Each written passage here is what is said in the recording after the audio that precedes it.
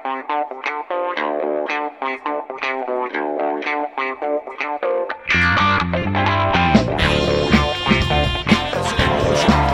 throw it. It is incomplete. No, it's intercepted.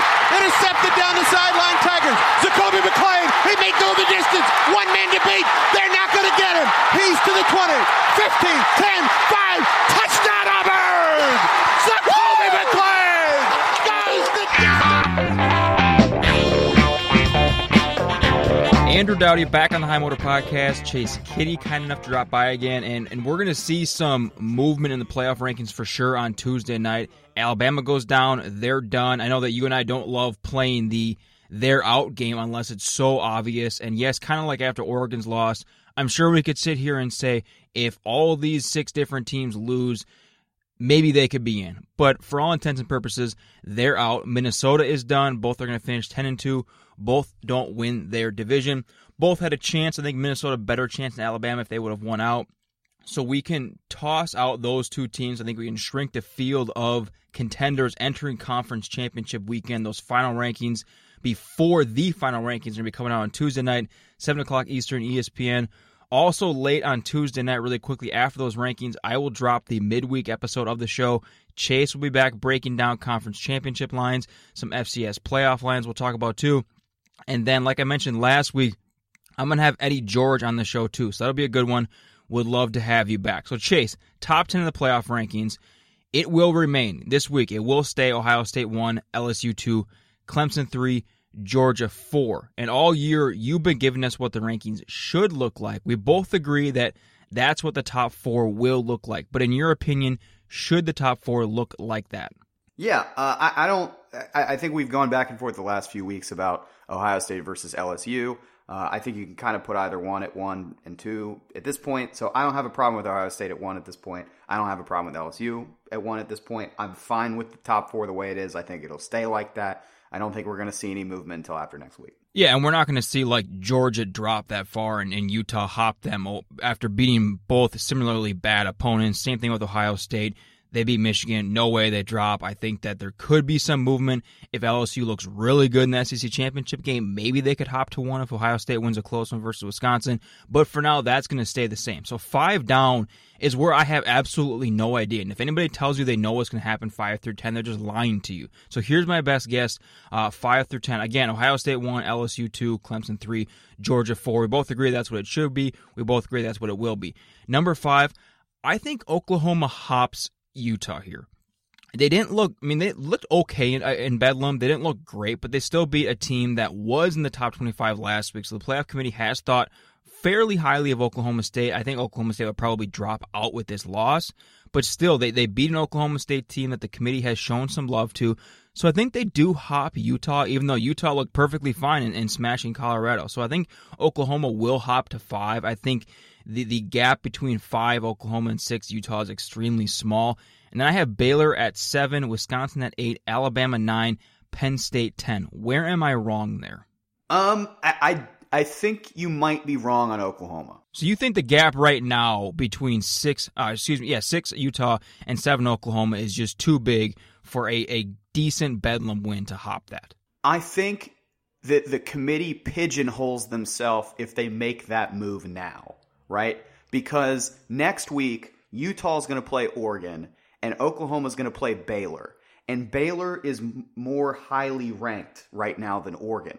So if everybody wins out, you have to keep Oklahoma ahead of Utah if you make the move this week. If you make the move next week, you have the freedom to go either direction with it. But they give themselves less options if they make that move this week. So no matter how good Oklahoma were to look in beating Baylor, no matter how good Utah were to look in beating Oregon, let's say like that Oklahoma wins a close one, Utah smashes Oregon. So you're saying if we put Oklahoma ahead of Oregon this week, or ahead of Utah this week, no matter what the margin is in those 2 wins, if both those teams win their conference championship games, you still can't then move Oklahoma behind. You don't care what the margin of victory is in those games. I don't want to say I don't care, and I don't want to say it doesn't matter, but if you have Oklahoma ahead after this week, and they beat a more highly ranked team, Like, I don't know how you then jump Utah back ahead of them, even if they win by like 40 points. Like, it's really hard for me to see. And especially when you consider the depth that the Big 12 has had in this top 25 ranking all year. Like, that's the one thing the Big 12 has kind of had going for it. It's had outside positioning for the top 10, top 15 for basically all season, but it has had 4 or 5 teams ranked for most of the rankings. So that's really the only asset that it's had. So I think when you consider that and you consider giving Oklahoma inside position this week, yeah, I don't know that Utah could jump them back even with a dominant win over Oregon next week. Do you think that they might be sitting there in the committee room saying that, yeah, Oklahoma is the 5th best team? And to me, I'm kind of looking at how they moved Baylor from week 13 to 14 when they were 14. Yeah, when they were 14 in week 13, and then they moved up to, what were they, number 9 this week. And this was pointed out right after the teams were revealed on ESPN. It almost feels like a correction on the playoff committee where they've saying, you know what, guys, I think we might have blown the last few weeks. We just need to bump Baylor up really high this week to show them a little bit of love, even though we're not maybe positive they're the 9th ranked team. So in using that, do you think they're having that type of discussion where they're saying, yeah, Oklahoma might be the 5th best team, but what you just said, we can't put in there because then we're essentially tipping our head and pigeonholing them and leaving us more or less wiggle room, I guess we could say. Can we learn anything from how they move Baylor so dramatically in this discussion? See, that's what kind of got me thinking about this in the first place, because Oklahoma's win at Bedlam does mirror Baylor's win at Texas last week in that it's a relatively parallel win in terms of where the other team was ranked. I think Oklahoma State's a significantly better win, especially I do too, but when you look at where the teams were ranked in the top 25, it's about how the committee viewed them, then okay, correct. That's fine. But we agree Oklahoma State is a better team than Texas.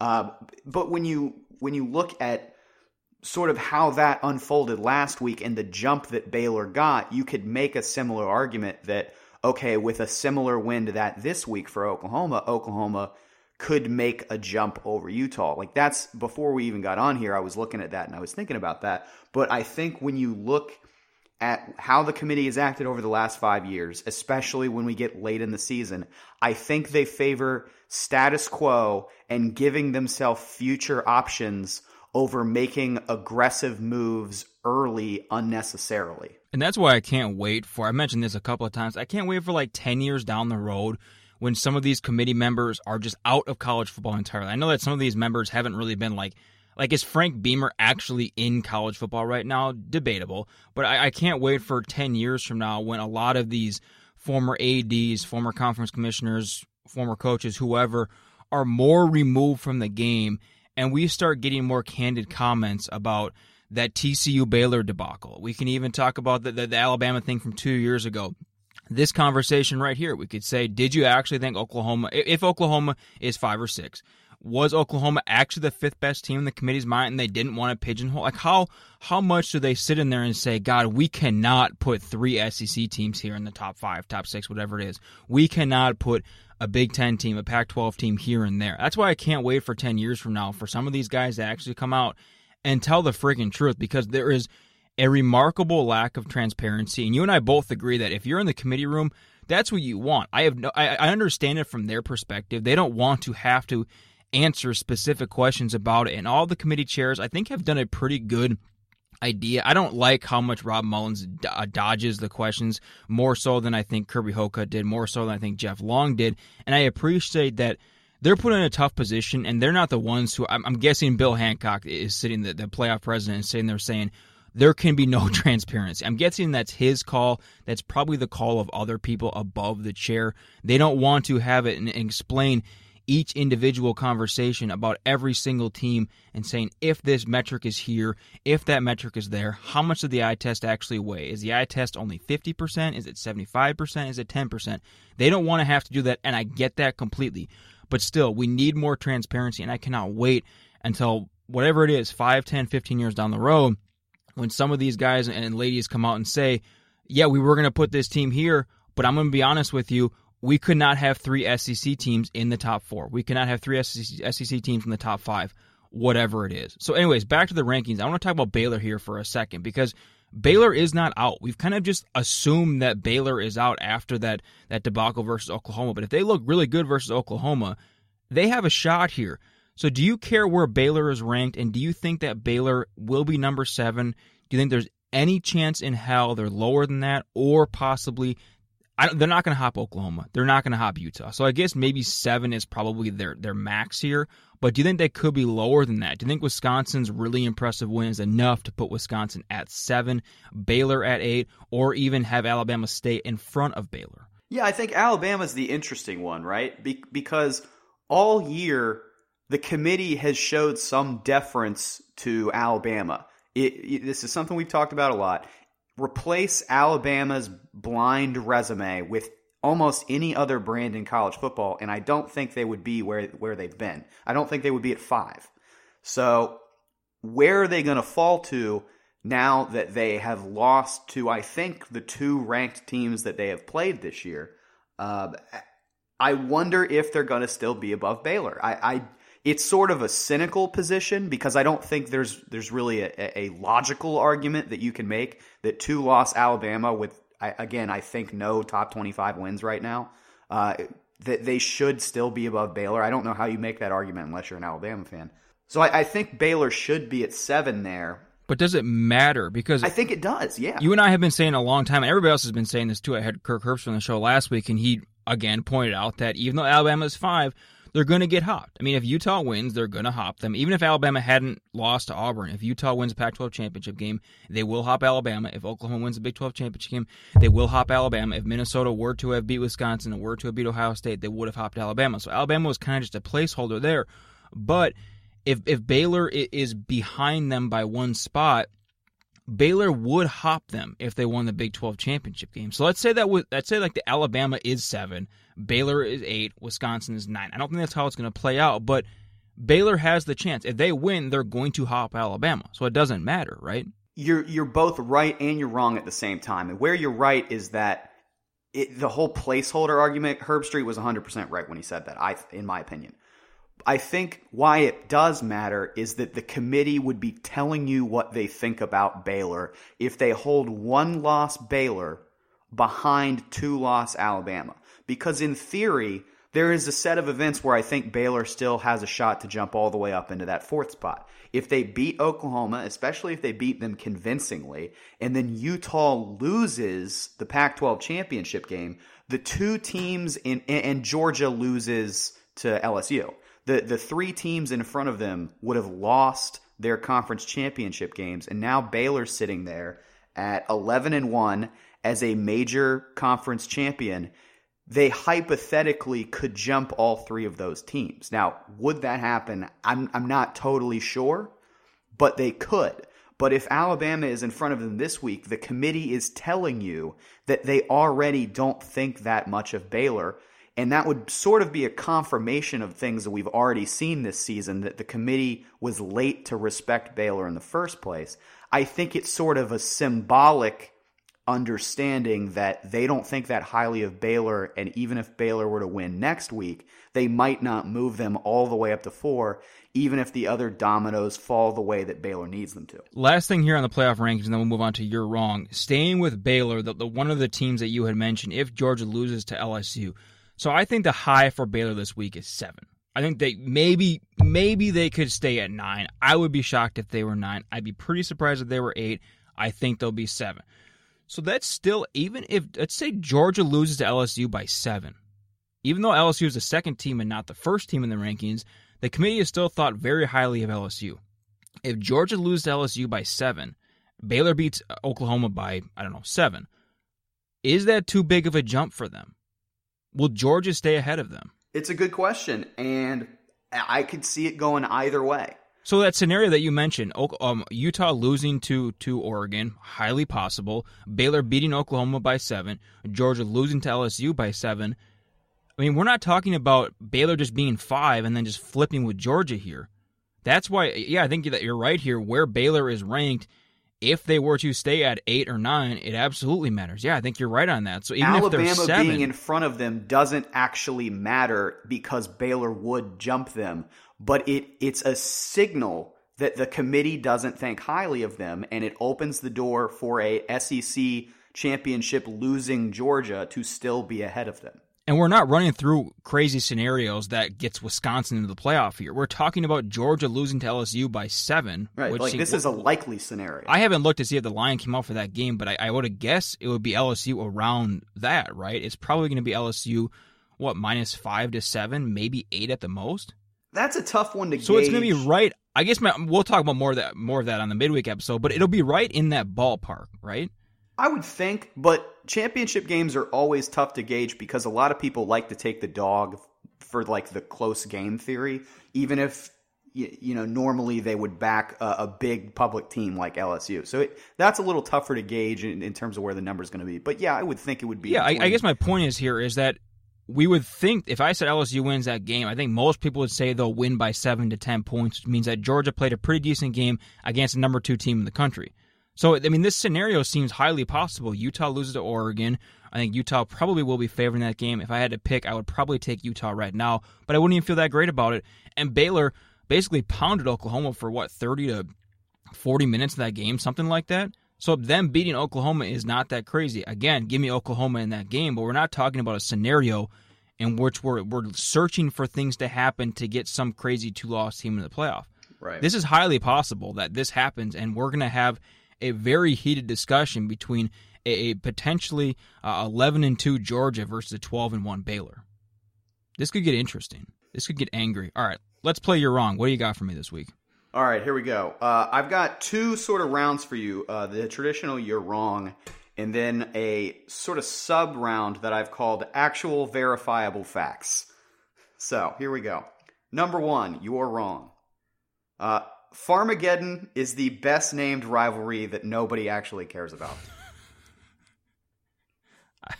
I'm not going to disagree with that. I love this rivalry so much. It is not even really a rivalry. I just love saying Farmageddon. It's so clever. Number 2, and this is sort of projecting forward now that we're at the end of the regular season.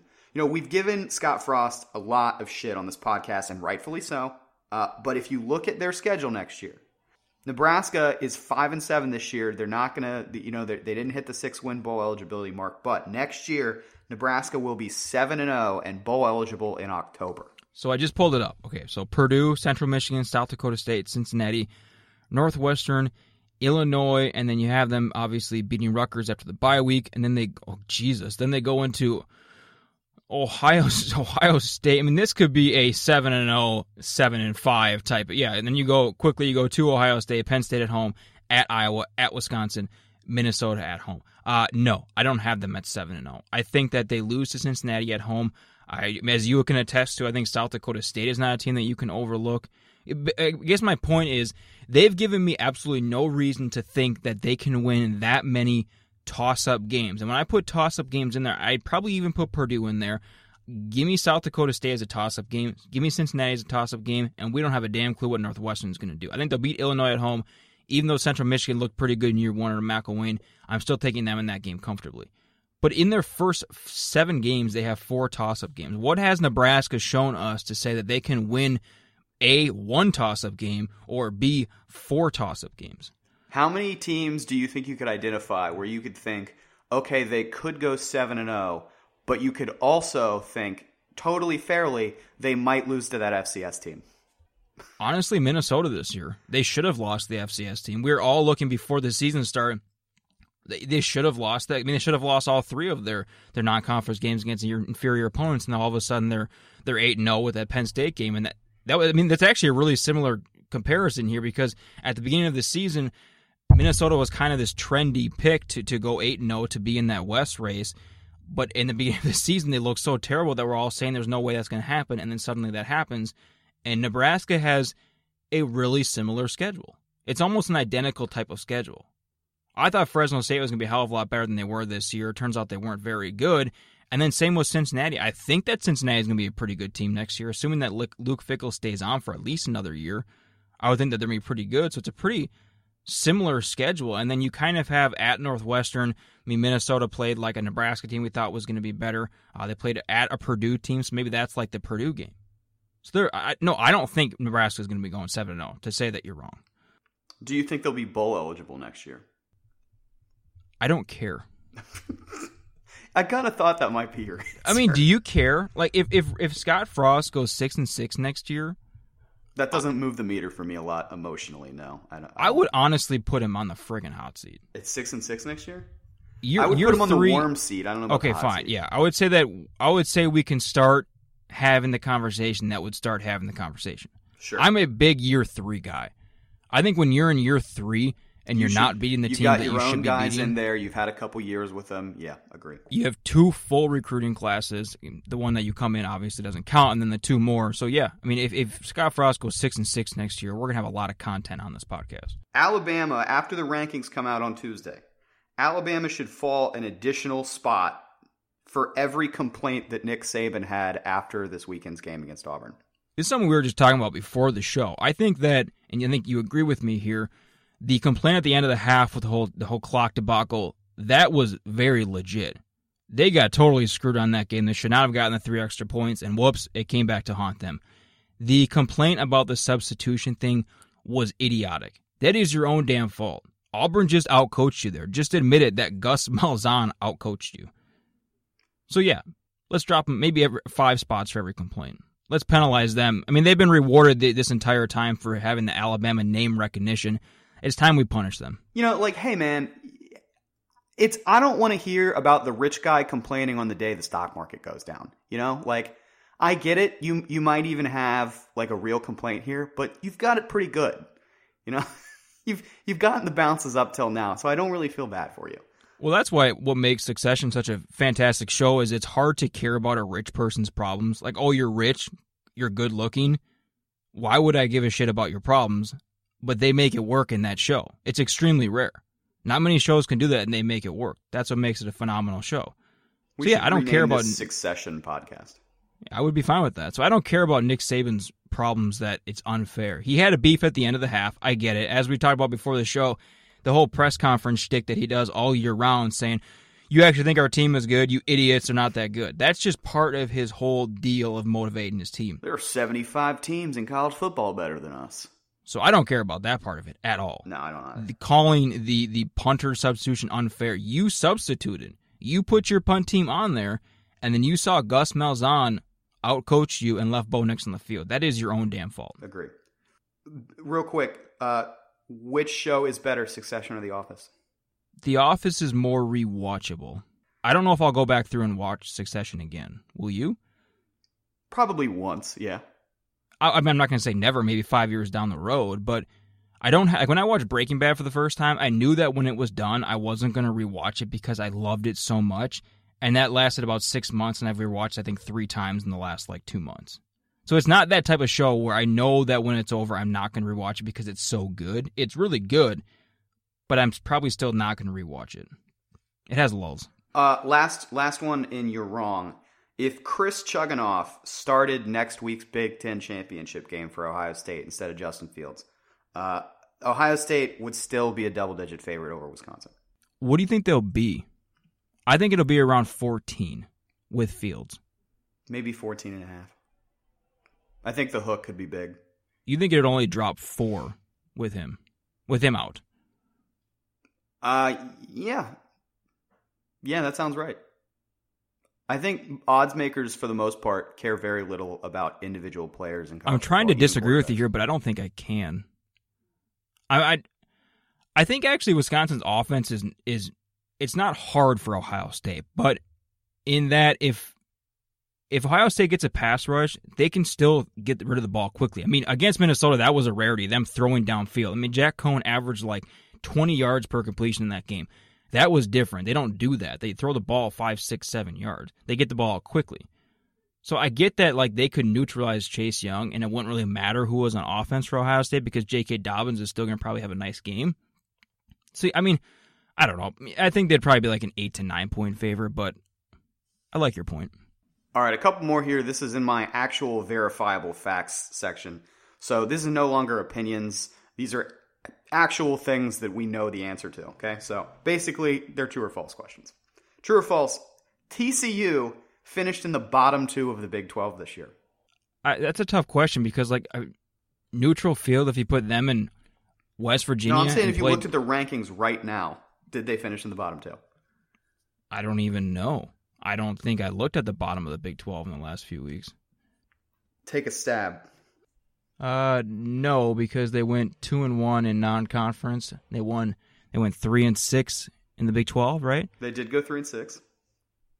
West Virginia won 3, right? They did. Texas Tech won 2. Texas Tech beat Oklahoma State, Kansas. Am I missing one? Did Texas Tech finish 2-7 or 3-6? They finished 2-7. So they're in the bottom 2. Who Texas? Just give me TCU's Big 12 record. They're 3-6. Yeah. Right. So it was Texas Tech and Kansas. Texas Tech and Kansas. TCU finished 8th though. So not a great year for Gary Patterson and them, but he usually bounces back. Maybe we should talk about that in the offseason. Yeah, we might need Gary to. Patterson's inconsistency. Yeah, they have. It's kind of like Mark D'Antonio, where you have the 11-win seasons, you have the 12-win seasons. You're in playoff contention every few years, but your down years are friggin' ugly. Yeah. Another true or false here. This one's a little more fun. If you true or false, if you placed $100 on whatever team played against Akron this year, you would currently have $1,200. Rolled it over and bet it all, or just $100 on each game? I'm saying $100 on each of the 12 games. You would currently have $1,200. True or false? What are the betting odds? Am I overcomplicating this question? Yes. So, like, you bet the spread against Akron every week, bet $100 to make $100. You would have gone 12-0 and beat up $1,200. True or false? Well, yeah, because they didn't win yesterday, right? They didn't, but we're talking about the spread, not straight up the wins. spread. Oh, I have no idea. I don't look at Akron spreads. Just give me the answer. You definitely should. Did they go 0-12 against the spread? They went 1-11 against the spread this year. Jesus Christ. It's incredible. Bring Bowden back. I don't know if I've ever seen anything like it. I mean, Bring him back. It's one thing to be bad, but usually when you talk about spreads, like if you're like 0-8 by the end of October, books have overcorrected trying to get people to bet on you, and they usually have a good November. But no, 1-11. It's incredible. Do you know if anybody's ever gone 0-12 against the spread? I'm sure it's happened, but Or 12-0? Oh, I'm sure 12-0 has probably happened. Yeah, but I wonder if UCF if you 2 get years to like ago 10-2 or 2-10, either way, it's kind of weird. Yeah. All right. Last one here. How many ACC teams do you think won more conference games than they lost this year? There's 14 teams in the ACC. 14 teams in the ACC. This is a tough one because I don't stare at the standings all that often. Yeah, but this is more about feeling to me. Okay, so Clemson is in there. Clemson's the obvious one. Virginia's in there. Virginia Tech is in there. Okay. Did Louisville? They lost. So Louisville finished. They were 5. They finished 5. No, Louisville lost to Kentucky. So Yeah, Louisville that's not a was. conference They went 5-3. They went 5-3. Most positive. Yep. Right, because them and Virginia Tech both went 5-3. Correct. And then who's not in there? I know NC State's not in there. I know Syracuse isn't in there. Duke's not in there. Georgia Tech's not in there. And then I think you have that mess of 500 teams because before the last couple of weeks we were running through scenarios in which we had like a 7-way tie for the Coastal. So I don't even know. So who do I have left? I have Wake Forest left in that. It's 4. There's only 4. Oh, there's only 4. I thought there might have been one more only from 4. that group of Wake, Clemson, Florida State, Louisville, Boston. UVA, Virginia Tech. 4 teams were north of 500 in conference play in the ACC. Right, because Wake lost, so that's 500. So then is Florida State 500 too? Florida State was either 500 or below 500, yeah. Here. I think they were 500. Yeah, 500, Wake, Florida State, Boston College. It's amazing. Miami, Pitt, and North Carolina. So only 4 teams, and it's compared to other conferences here. In the Big 12, 6 teams finished above 500 in the conference. With 10 teams in the conference, 6 of 10. In the ACC, it was 4 of 14. Big 10, they had 4 alone in the East, and they had 3 in the West, so that's 7 of 14. Who else we got? The SEC was Georgia finished above 500, Florida, Tennessee, so that's 3, LSU, Alabama, and Auburn. 6 of 14, less than half. Still not too bad. Pac-12 is actually 3 of 12. I didn't realize that. Because Oregon State was 500 before the Civil War loss. They finished 4 and 5, and then the South. All you have is Utah and USC at 7 and 2. What do you think of the USC is going to retain Clay Helton report? I think that's just a colossal mistake. I don't hate it. I mean, I think... Do you hate it not for here? Which part do you not hate it from? Do you actually think that Clay Helton's a guy, or you don't think it's worth firing him? And we don't know what the actual buyout is, but apparently it's around like $12 to $15 million. And then you're paying the next guy, you better hit a friggin' home run for that. You're paying him $5 to $6 million. So you hate it from... I'm sure the money is part of it, but I think when you just forget about all the noise and all the secondary factors, if you look at the coaching job he did this year with a roster that was just absolute garbage after all the injuries they suffered, the fact that they're going to finish the year in the college football playoff top 25, kind of a minor miracle. So I think he actually did a sneaky good coaching job in October and November. And if they avoid that BYU loss, they lost to Notre Dame by what, 3, I think, because they scored that late, 27 to 30. So I know it's a stupid game to play. We could be sitting here saying, if they won those 2 games, they'd be 10-2. But if they won those 2 games, they could be 10-2. And then I don't think there's really that much of an argument for firing Clay Helton. I agree. But still, new AD, we have no idea. Do you have any more, or do you want to move on to who would they hire? Let's move on. So usually we play who would they hire, but we're going to flip it to who will they hire / who should they hire. Because Missouri canned Barry Odom on Saturday morning. He's done 4 seasons. This is a Missouri guy. Played at Missouri. He came up in the coaching ranks under Gary Pinkel. He spent, looking at his resume again, he spent all but 3 years of his college coaching career at Mizzou, but he went 500, 25, 25 in 4 seasons, increased their win total the last 2 years, but then down to 6 this year. The buyout is low, a little bit less than $3 million, plus those smaller staff buyouts. He was only making $3 million a year. So this isn't, speaking of Clay Helton, this isn't a coaching search for a program that just blew, $4, $5, $6 million per year on a fired coach and another $10, $12 million, whatever, on a buyout. So at least Missouri has that part of it. What Missouri doesn't have is a very good job here. It's not a great, attractive job. It's not a bad job by any means. You're still in the SEC that is still attractive to some people. You're in an okay recruiting area, not great. The university has been plagued by all sorts of problems the last several years now. AD Jim Sturk, he is in year 4, I think. I think he came there right before Odom's first season in 2016. So he's actually never hired a football coach at Mizzou. Odom was hired as the full-time guy right before he got there. Jim Sturk also, this is kind of notable, he also never hired a coach at his last stop, San Diego State. So he hasn't hired a coach since he brought Mike Leach aboard at Washington State 11 years ago. Again, all that stuff, take it for whatever you want. First of all, let's just mention it. Sure, I think Mike Leach could be in play here. Jim Sturk knew what he was getting in Mike Leach when he hired him at Washington State. He knows what he's getting in Mike Leach if he were to hire him to Missouri. He's getting all the off-the-field stuff that, frankly, I think is getting kind of old. But you're getting a guy that's going to win you 7, 8, 9, 10 games quite often, maybe occasionally compete for the divisional title. Leach has entertained those offers before. He probably would have been a Tennessee coach right now if not for the whole Bill Curry flight debacle. So, that wouldn't surprise me one. First of all, would Mike Leach surprise you one bit to Mizzou? It wouldn't, in that 11 years feels like a long time for Mike Leach to be anywhere. I didn't realize it had been that long. Yeah, 2009. He came there in December of 2008. Yeah, so I think 11 years, I wouldn't be surprised to see him move on. I would be interested to see Mike Leach in the SEC. That's an interesting mixture of styles that maybe you wouldn't expect. It feels like a novelty. We talked a lot about how that Texas-LSU game felt like the novelty game of the year this year. Mike Leach in the SEC feels like a novelty for whatever reason. Yeah, and I could see it going well. I could see him finding some success in the SEC East, and I could also see it being a spectacular failure. Yeah, I think Leach would get his SEC job. He gets a job that's better than Washington State. Still not a great job, but I think Mike Leach could be on the list. But Chase, I have one guy that I think is the guy. I think he'd be a great hire. I think he's attainable. He's affordable. I'm very curious if you have the same guy. Does anybody stick out to you? I promise you I don't. So who sticks out to you then? I want to hear you go first. I think you should go first on this one because I have sort of an addendum to add to the conversation, but I don't think he's going to be the guy. Fair enough. Willie Fritz is their guy. I think geographically it makes sense. He was the guy as soon as he was fired that came into my mind. Spent like 2 decades coaching high school football, JUCO, D2 in Kansas City, Kansas, Missouri, that whole region. He's won everywhere. He's won in brutally tough places. I don't think Columbia kind of falls into that brutally tough place. But it's still one of the harder jobs in the conference. He's won at all levels. He's won with lesser talent. He's recruited well. His staff runs this.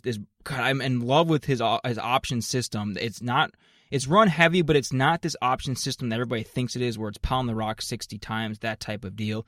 He's their guy. Willie Fritz is absolutely Mizzou's guy. But if he's not, I think like a couple former assistants, Josh Heupel, David Yost get calls. But this kind of falls into the bucket of, you just fired Barry Odom for going 500. Last year they won 8 games, so you damn well better find a guy that can do better than Heupel, maybe better than Yost, wild card. I think it's Willie Fritz. I think he is the guy they should target. I think he is the guy they will target. I don't know if they'll actually hire him. I would hire him in 1 second. I've been pushing him for every damn job that's come open. I think Willie Fritz is the guy there. Who do you got? Okay, so let me sort of set the table here. I think Willie Fritz is a great choice by you. I think Missouri is going to take a really big swing at some of these guys that we've talked about all years. The candidates who we sort of know collectively are the next crop of Power 5 coaches. I think they're going to take a really good run at them. And one of the reasons I think that is because if you look at the statement that Missouri put out when they fired Barry Odom, they said, we had some new projects. They didn't just say, like, we thank Barry Odom for, his time and his devotion to improving, University of Missouri athletics, blah, blah, blah, blah, blah. They specifically said, and this is something you don't always see, they specifically said, we had some new capital projects. We had an end zone project open up at the beginning of this football season. We had some other strategic investments. We had a lot of energy in the program.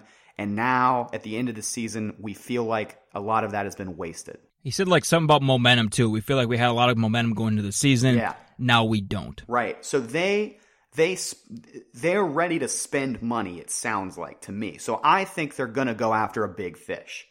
To your point, I think that's why Willie Fritz might be at the top of the list here. But I think... Do you consider Willie Fritz to be a big fish, though? I don't at all. I think right now, if you look at the coaching candidates who are going to be the next guys, yeah, I think he's up there. I think he'll be their backup guy. He would be damn near the top of the list for me because I think they're going to strike out on any other big coach they go after unless they're offering $6-7 million a year. And I don't think they're going to do that. Are they really going to double the salary? I don't think they're going to double it. I think they might go to 4 or 5. Yeah. Who's going to accept that offer then? Who's the big fish? Are you looking at Mike Norvell? Maybe. I don't see Mike Norvell taking that job. I don't why either, on earth would you take that job? Which is why I think Willie Fritz is the guy. I mean, Arkansas is a better job. We agree with that, right? I don't know. I think there are aspects to Missouri that you can like. I think you have an easier path to the SEC title game in Missouri. That's fair. Is Missouri this is a bizarre question, is Missouri a more attractive job right now for let's say a coach wants to get one of the top 10 jobs in the country? Because a lot of coaches are after that. They want one of the top 5 or 10 jobs in the country. Let's say Mike Norvell's that guy. He doesn't seem like he's that guy, but let's just say he's that guy. In order to get there, would he rather take Missouri, Arkansas, or Florida State? Because Florida State can be a top 10 job. It can be. It's not anywhere near that right now. Not even close. But we at least know that it can be. We've seen it be that before. Right. So if Mike Norvell wants, I think Texas is probably a top 10 job. Let's say Mike Norvell wants Texas. Does he stay at Memphis until Texas opens and goes from Memphis to Texas, which seems like an unlikely jump? I don't know if they would probably do that. Or would he take one of those 3 jobs? Which of those 3 jobs gives him the better chance to get to Texas? I would say Missouri. Right? It's insane to think that. Because I don't think it's the Florida best State, job. You have to go through Clemson. But it's the better launch pad for it, right? I mean, if you win 10 games at Missouri and you're in the SEC, I can't imagine if Gary Pinkel was like 15 years younger. I think when Gary Pinkel was doing that, when they had just gotten to the SEC, he was somewhere in his 50s. I can't remember how old he was. Mike Norvell's not even 40 yet. So let's say Gary Pinkel was 15 years younger and doing what he did at Missouri in those last days in the Big 12 and those early days in the SEC. His coaching stock would have been through the roof. I bet programs were still calling him. But can you imagine if that was basically Mike Norvell in that job? He could have had almost any job in the country. But what you'd have to do at Florida State to get in a position to get one of those top 10 jobs, that question seems crazy to me. Yeah, if you had to take one of those 3 expectations. Jobs. If you win 8 wins at Missouri, I feel like that's better than winning 9 wins at Florida State. Am I crazy?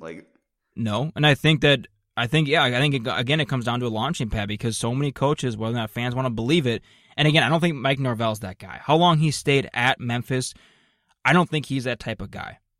Like Tom Herman was that guy. So if Tom Herman was at Memphis or still at Houston right now, I could see him taking a job like Missouri because Arkansas is a long ways away from doing anything. Missouri is a ways, but not as far, I don't think. You have to beat so many good teams to be in the top half of the SEC West standings. I think the ceiling could be higher at Arkansas and Florida State, but if you want that launching pad, if Seth Littrell wants to be at Texas in 3 years, this year was weird for North Texas, so his stock has just plummeted, but still, Seth Littrell might consider taking Missouri over a Florida State. I don't think he's getting offered any of these jobs, but I think he would maybe consider taking a Missouri over an Arkansas over Florida State. But does Missouri want that guy? Do they want the guy that could be there for 10 years? Again, who's the big fish, though? That's what I struggle with here. I don't see a semi-attainable big fish for them. Maybe not. Can I give you my not big fish? Please. Is it completely unrealistic and it'll never happen? I don't think it's completely unrealistic. If anything, I think it's maybe aiming too low. It better not be Lane Kiffin again. No, it's not Lane Kiffin. Who is it? Missouri alum, was a GA there. Hasn't had a head coaching position in almost 10 years.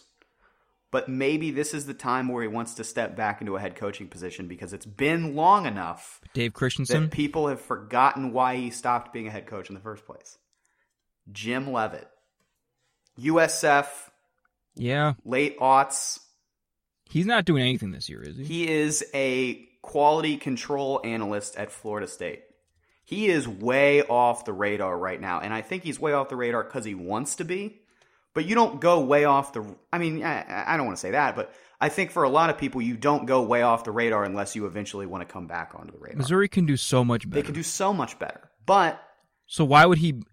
He's not a big fish. Right, he's not, and he doesn't fit any of the things I just said, which is why I don't think he's going to be the guy. But I do think it's a name worth mentioning if we're going to have this conversation. I don't think he'll be the guy. I could see him being a defensive coordinator for whoever that guy is. Sure. I mean, Willie Fritz will bring his own staff probably because a lot of them followed him. But let's say they do get Mike Norvell. Let's say they pull a rabbit out of their ass and they somehow get Mike Norvell and he needs to rebuild his staff or something. Yeah, maybe. I mean, Jim Leavitt has spent a lot. I mean, he was supposed to be the Kansas State head coach. Remember that? Like he was the guy. They were going to hire him from Colorado to be the coach in waiting. Bill Snyder said no. So then Kansas State just listened to Bill Snyder and said okay. And they ended up with a better coaching. Yeah, they ended up with a better coach in Chris Kleiman, so it worked out fine. Yeah. But I don't see Jim Leavitt being in that conversation at Kleiman's all. So good. One more note on this conversation that I think is worth mentioning about Barry Odom. So where's Barry Odom going to end up, right? Well, because his resume doesn't have really anything but Mizzou. Correct. But there is one line on there that I think is important, which is he spent a couple years before he went back to Missouri in 2015. He's not going to Memphis. I don't think he's going to Memphis, but he was at Memphis as the DC. And when he was at Memphis, he was the defensive coordinator under Justin Fuente. Aha. I see where I'm going with this now, huh? Sure, Bud's done. Bud Foster is retiring. Virginia Tech's going to need a defensive coordinator. They have a plan in place. I'm sure they do, but, yeah. Do you think that plan was like, hey, if Barry Odom retires... No battle plan survives first contact with the enemy, right? I don't hate it, but I would imagine that Virginia Tech has a plan. Because when did... This came out that Bud Foster was retiring, what, like almost a year ago? It was a while ago, yeah. And Justin Fuente probably knew before then. So I'm guessing they have a plan in place. Yeah, and I'm guessing... I might go so far as to say that when he was hired in Blacksburg, Bud Foster might have said, hey, man, I'm going to be here. I'm going to get you started.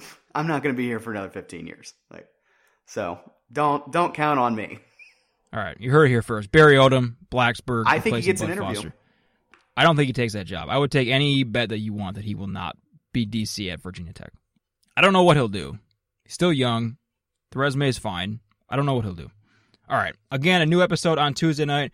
Right after the playoff rankings come out, it'll be Eddie George, and then Chase will be back. If you hit that subscribe button on whatever app you're using, that will get downloaded immediately. Thanks for dropping by again. Would love to have you back later this week for that midweek episode of the High Motor Podcast.